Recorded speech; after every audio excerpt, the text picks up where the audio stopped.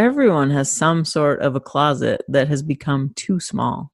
A closet is no place to live, and I want to support as many people as I can in stepping out of that prison into the fullness of life that is waiting for them on the other side of that door. This is Nancy Shadlock from Centered Life Coaching. Join me in listening to these coming out chronicles. Get curious about their stories, and then go see what good things are waiting for you on the other side of your closet door. It's episode 45. Have you noticed a trend? Every fifth episode, I do a solo episode. So it's your chance to sit here with just me and pick my brain. Well, I guess it's not that interactive that you can actually pick my brain, but I have been asking questions, seeding some questions over the last few weeks of what you would want me to talk about in terms of my own spirituality. And many people have been asking me to share more about my spiritual journey. And I haven't known quite where to start or how to share it. It's such an abstract term or thought. And to be able to put it down into words is a bit hard sometimes, but I've received some good questions that I'll try to answer today. And also, it's always ever changing. So that's also what feels hard, to lay it down on a track that's recorded and here forever, because I feel like from even last week to this week, my spirituality has changed. But I will share where I'm at right now, and to be changed or grown or stretched or expanded in the next who knows how long. So many of you might know that I was raised as a missionary kid in Kenya. And so for grade 7, 8, 9, I was there at a boarding school that was for missionary kids mostly. And, raised quite conservative Christian. And there I was like all in, gung-ho, getting up at 6 a.m. to go do Bible studies with my friends or another staff member, and just like really studying and wanting to learn and grow, all in. And as soon as high school ended, I went to a Bible school in Australia for a year. And if I'm really honest, it probably was just to travel, because I wanted to go to Australia. And that was a great way to go, was to go to a Cape and Ray Bible College. And then I came back and went to another Bible college and just like kept learning and growing and studying the Bible. And also got a BA in youth ministry so that I could go and do youth work and be a youth pastor. I knew from pretty young that I wanted to be in some kind of service to people, helping them spiritually. It's just evolved a lot over the years. So then right out of my BA, I went back to Kenya to be a dorm mom for a while, and then got a job as a youth pastor.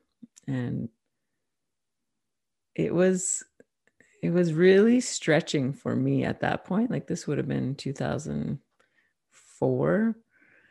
I got hired as a youth pastor in the Sunshine Coast, just off of the coast of Vancouver. And this church like fully welcomed me and with open arms, and called me pastor and all these things. And like, it was stretched me at that point to think of myself as a pastor, because I'd grown up for all these years in quite conservative churches that wouldn't even see women as pastors. And so that was kind of one of the first really big steps that I remember of, okay, like, let me receive who I am and step into this and stretch the small box of what I knew to be right and okay in spirituality. And it's interesting now, like thinking at how far I've come from that, but there's still many churches in that right now that think the Bible only says that women should be silent at church and shouldn't preach and shouldn't be sharing and things. And this is, a great example of how our interpretations of the scriptures have shifted over the years and decades. And it gives me hope about what could still shift in terms of the LGBT community. But I'm rushing ahead. After I was done a few years of being a youth pastor, I went on this pilgrimage around North America and tried to figure out what's next for myself and what do I want to be doing in the world. And I thankfully have friends all over North America because of my boarding school days in Kenya and my college days. And so I just went like Chicago, Philly, Seattle, Vancouver, Montreal, Toronto. Like I just stopped and visited any people that I could that, I wanted to reconnect with. And wherever I went, I asked them, like, who's wise in your life? Who can help me learn more? And I met a lot of really incredible people. It was a really cool quest. And at one point I met this one lady pastor that listened to my story, and she was like, okay, so you didn't like the rah and fun and games of being a youth pastor. You like the conversations. So why don't you just focus on the conversations? And I was like, what? You can do that? That's amazing. And she's like, yeah, it's this thing called spiritual direction. I was like, okay. So I started researching that and trying to figure out what is this spiritual direction thing and how can I learn more and grow in it and become a spiritual director myself. And wherever I looked, most of the training programs for this had an age requirement. You had to be over 35 to do this training. And I was like, what? That's unfair. And I was only like 30. I had a feeling that might go off during this. I forgot about it though. That's my alarm to say, breathe from your belly. So take a moment and breathe from your belly.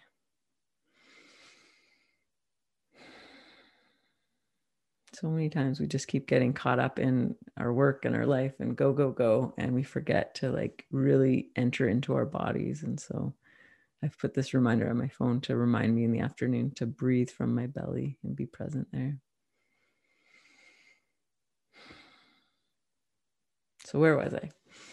I was visiting this woman. She said, do spiritual direction. And all the training programs were age limit. And so I was only about 30 at the time. I was like, well, what am I supposed to do for 5 years until I can do that? And then I found this other woman in Vancouver who was talking about some of these similar things on the UBC campus. And so the whole year felt like this quest, like a treasure hunt. And I just kept following one breadcrumb trail until the next breadcrumb came and it opened up to the next treasure. And so I was like, okay, well, I've got this woman in my awareness. I'm going to go visit her. And so I was able to get an appointment to go to her office and chat with her and ask her like about spiritual direction and the training program she had. And as she sat and listened to me, she was like,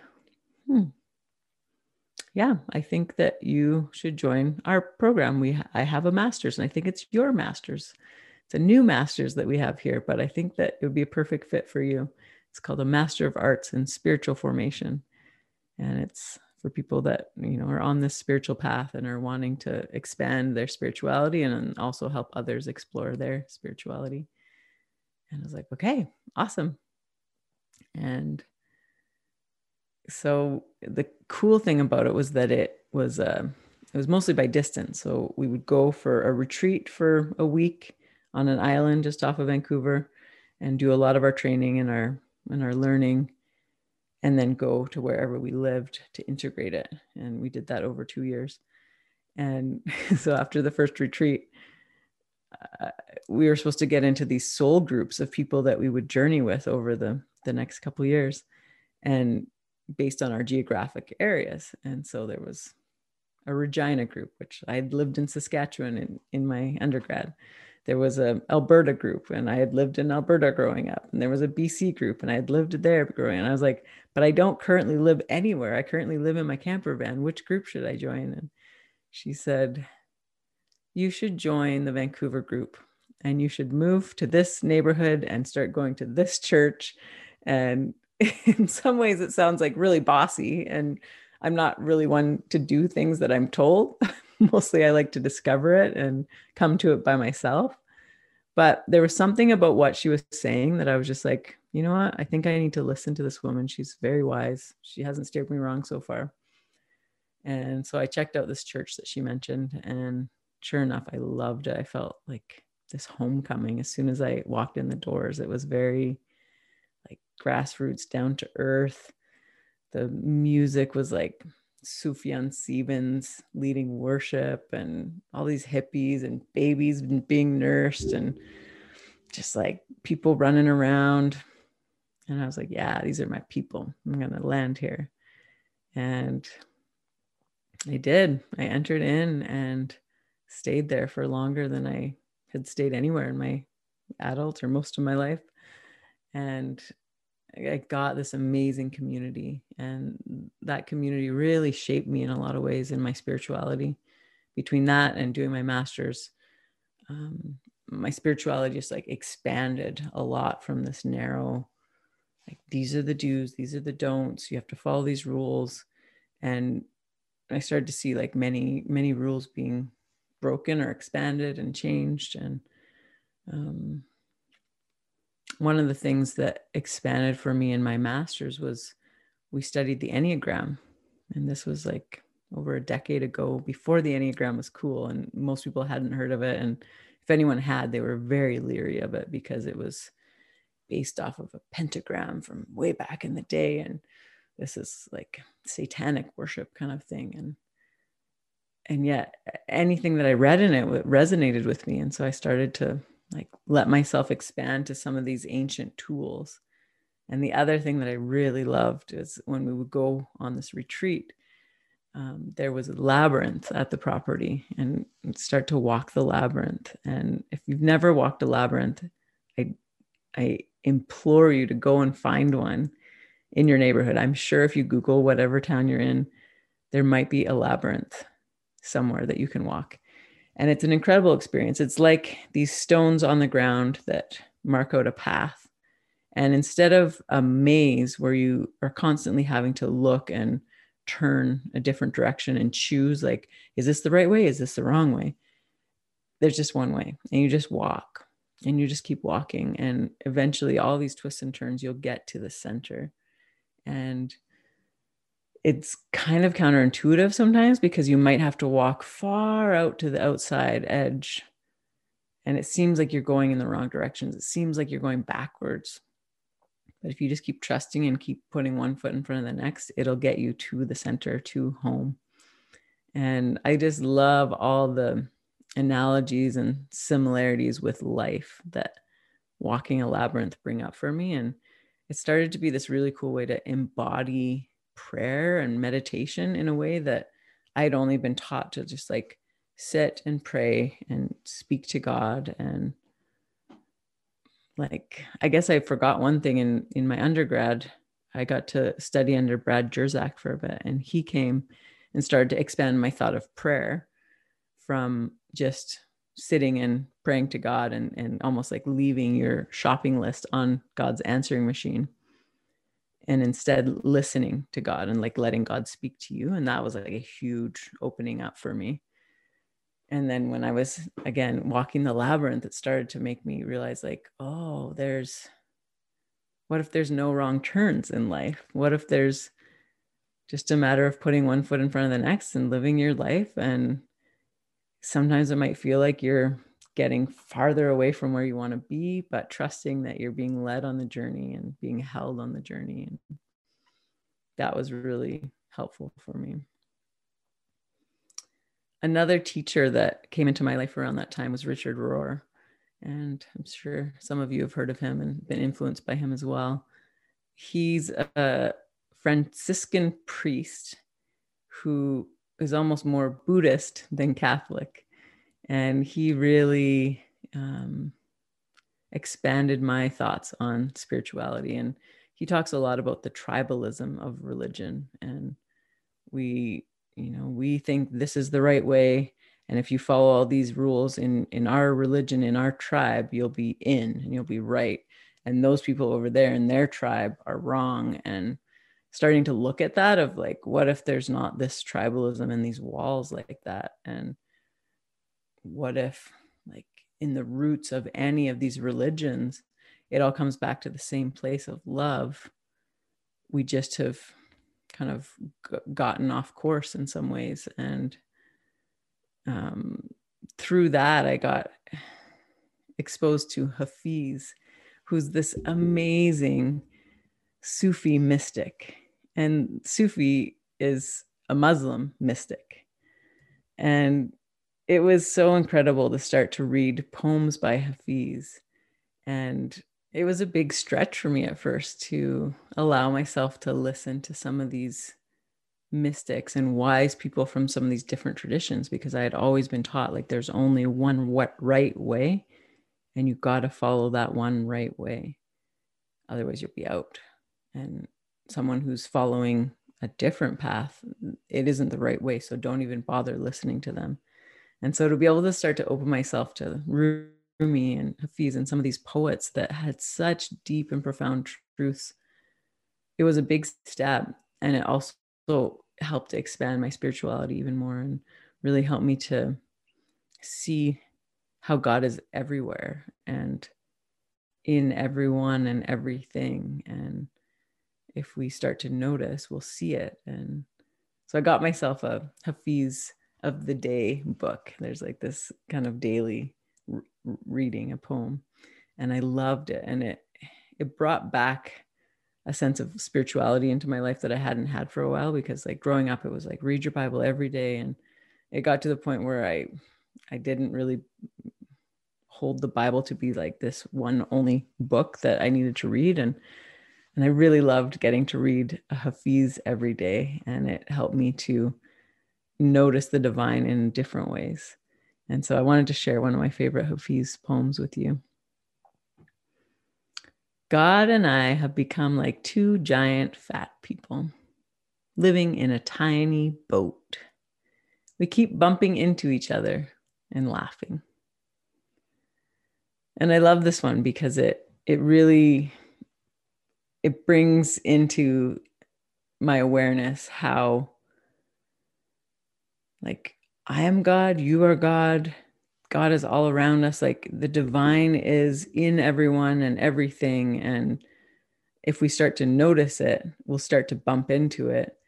And that creates such a difference in our world. Like it brings this levity to it that really helps things be lighter and funner and more enjoyable when we notice the divine all around us.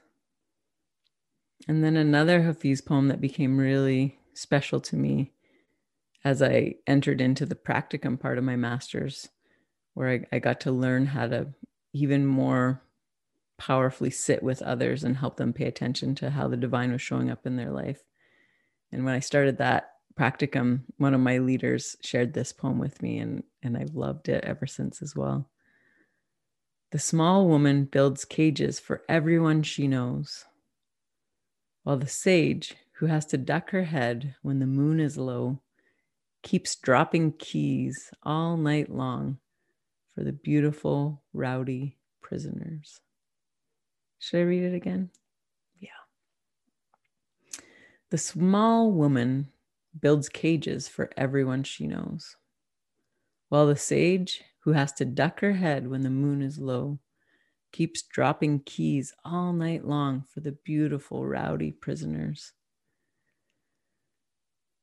And that poem by Hafiz, I think, has really shaped my spiritual journey over the last while, of wanting to not be someone who's constantly building cages for people and saying like, you need to stay in this box and you need to stay in this box. And if you want to be a Christian, you need to follow these rules and stay in this box. And rather to be the kind of person that's constantly dropping keys for the rowdy prisoners and saying like, here's some freedom from all the confines that you thought you were in, and that there's so much more freedom than you realize. And there's not like this deserving thing.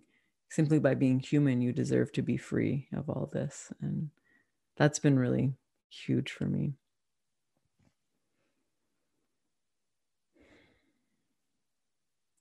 I think that around at some point along there, I stopped going to church so much. Like I moved from that church where I had felt so at home in Vancouver and never quite felt at home in a church ever again. And I'm grateful for that church because it was the one that had the conversation about queer folks and started to show me that there could be thoughtful, faithful Christian lesbians serving in the church, and show me another way that I didn't have to divorce my spirituality from my sexuality, and started to open that door for me. And yet, even that church, like I mentioned in the last solo episode, they're not able to fully enter into an affirming stance because the larger denomination feels differently, and denominational ties are strong in churches, and oftentimes their salary or their church building is tied up in that. And so even though a local geographic church might be open to something, the larger denomination may not be. And so I think seeing some of that tribalism play out more, and just not finding a lot of nourishment from churches in general. In some ways, they seem more like a social club than anything.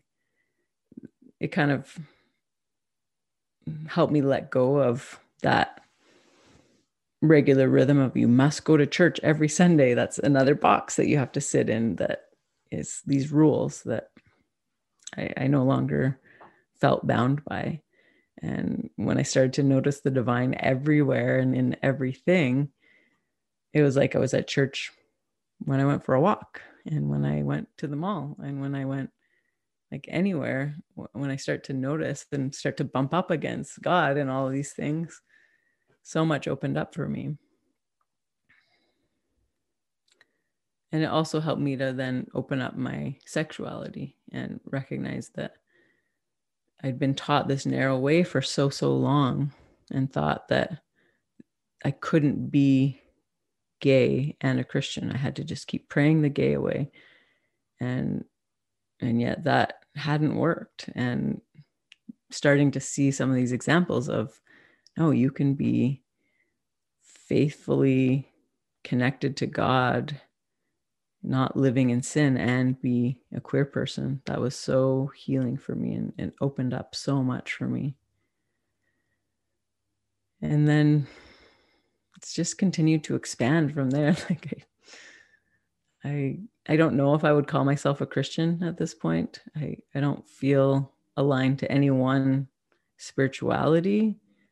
I love that there's many different paths to notice the divine. And I'm grateful for the Christian path that I had that taught me a lot of morals and values and different things. And I also see so much value in Buddhism and like contemplation and meditation, and have like expanded to using other tools like human design and the gene keys, that are these deeply powerful things, kind of like the Enneagram for understanding ourselves, but also bringing spirituality from all different religions around the world. And something that I love about the gene keys is that it kind of gives you this grid of specific words that come up from your birth date and your time of birth, and where the planets were in their orbit, and the constant pull that they've had on you since you were born. But it also leaves it open for a lot of interpretation, and for you to learn more and more about yourself over time. The creator of the gene keys likes to say that the best way to learn through them is through contemplation. And so, I grew up very Christian, where it was like pray and speak these things and ask for these things very specifically. And then I, looked into Buddhism a bit more, and saw some of those practices of just like meditation and empty your mind of everything and just be there in silence and meditate. And then contemplation is kind of halfway between, in the middle of these, where I sit with a word that's come up for me in one of my spheres in the gene keys, and I sit with it and roll it around in my mouth like a fine wine, and ponder all the nuances of it and the ways that it shows up in my life and the ways that I would like to grow in it. From like each of the things in the gene keys has a shadow frequency, and then a gift frequency, and then a siddhi, which is a Sanskrit word for like the highest fulfillment of it.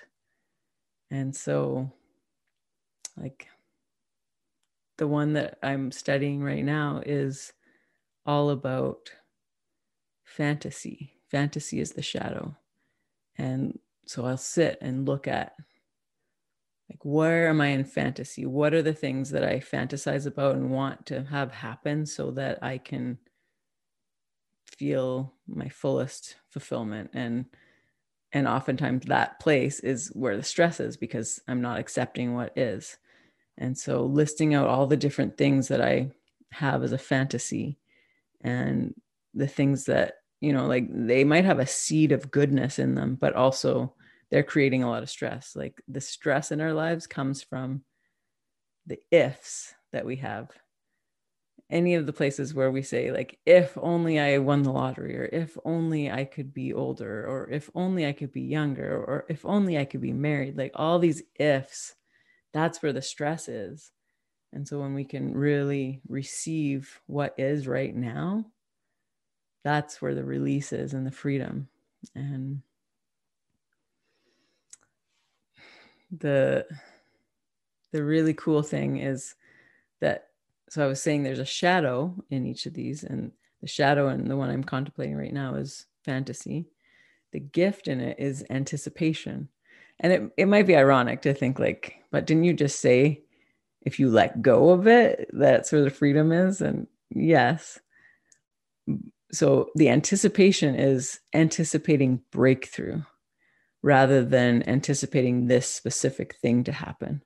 And so just in general, anticipating like this place of stress in my life where I wish it was a fantasy of some other thing happening, I'm going to sit in anticipation of breakthrough. And I don't know what that breakthrough is going to look like, but trusting that, okay, the breakthrough is on its way, it's coming, and I'm going to sit in a posture of that and looking for it, watching for it, trusting for it, hoping for it. That's a very different place than just like fantasizing it to be something else. And then the fullest expression in that gene key that I'm currently contemplating is emanation, and noticing the ways that I can emanate love, or that beauty is emanating from the current situation. And I can let go of the fantasy and it needing to be a certain way, and notice the breakthroughs that are happening. All these beautiful things emanate from that situation. And so I have, you know, many different areas of my life right now where I'm holding them like that, that feel not quite aligned with how I would wish for them to be in my life, but trusting that there's a breakthrough coming and there's going to be these beautiful emanations that come from it.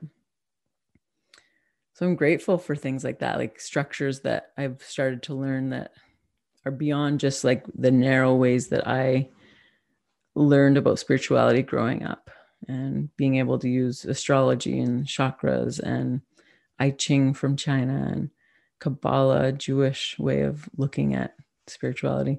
There's just so many different, beautiful wisdom ways in the world.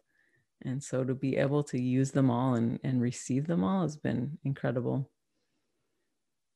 And to know that like I don't necessarily have any great answers. I'm just exploring and trying, and not staying stuck has been really freeing. And also not saying that I have the right way or the only way. That's been really freeing. And so in that way, it's scary to share this on here, because now it's in stone and there's going to be new things. And even like I was saying last week, I felt differently. And I listened to a talk recently about reincarnation. And I think like I've kind of roughly thought like maybe that's a thing. But then hearing this talk from like a really wise theological scholar who's studied so many things, like beyond anything I've studied.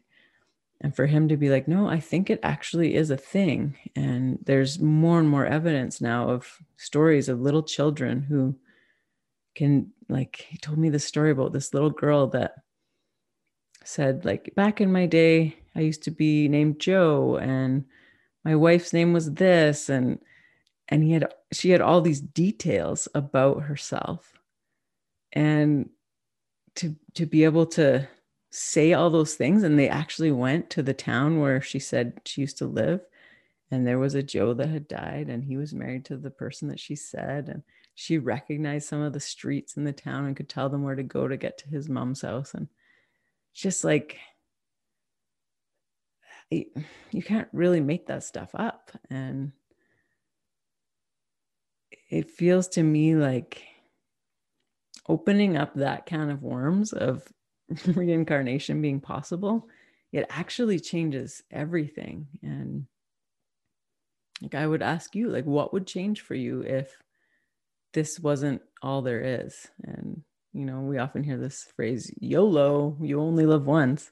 What if you didn't live once? Like, what if your soul was constantly learning and growing, and like all these pilgrimages I've had in my life have just added to what I already had previously and what will come next? And like the maybe unfinished business that you have with someone who's passed away, or like there's just so many things that open up as possibilities, and of not feeling so small, I think, in thinking of life expanded to so many more things. And I don't fully know what I think about it or how I feel about it, but it's been really fun to explore it. And I guess the bottom line is it's fun to not be trapped in these small boxes or cages and thinking there's only this one way to get to God or something, but to think like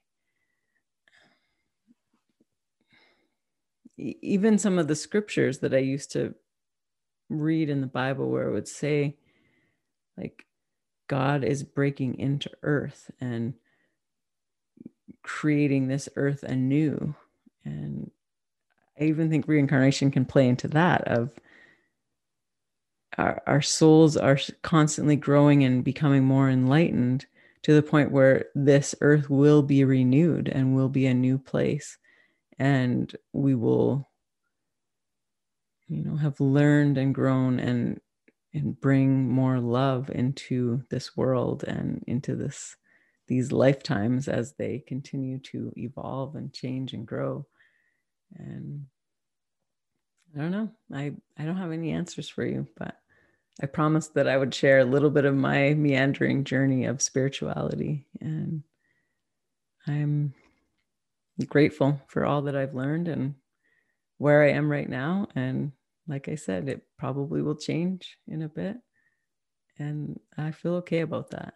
And I also feel like I want to, you know, sometimes I feel challenged of how do I want to raise my kids, and do they need to go to Sunday school, and do they need to learn all these Bible stories and things like I did?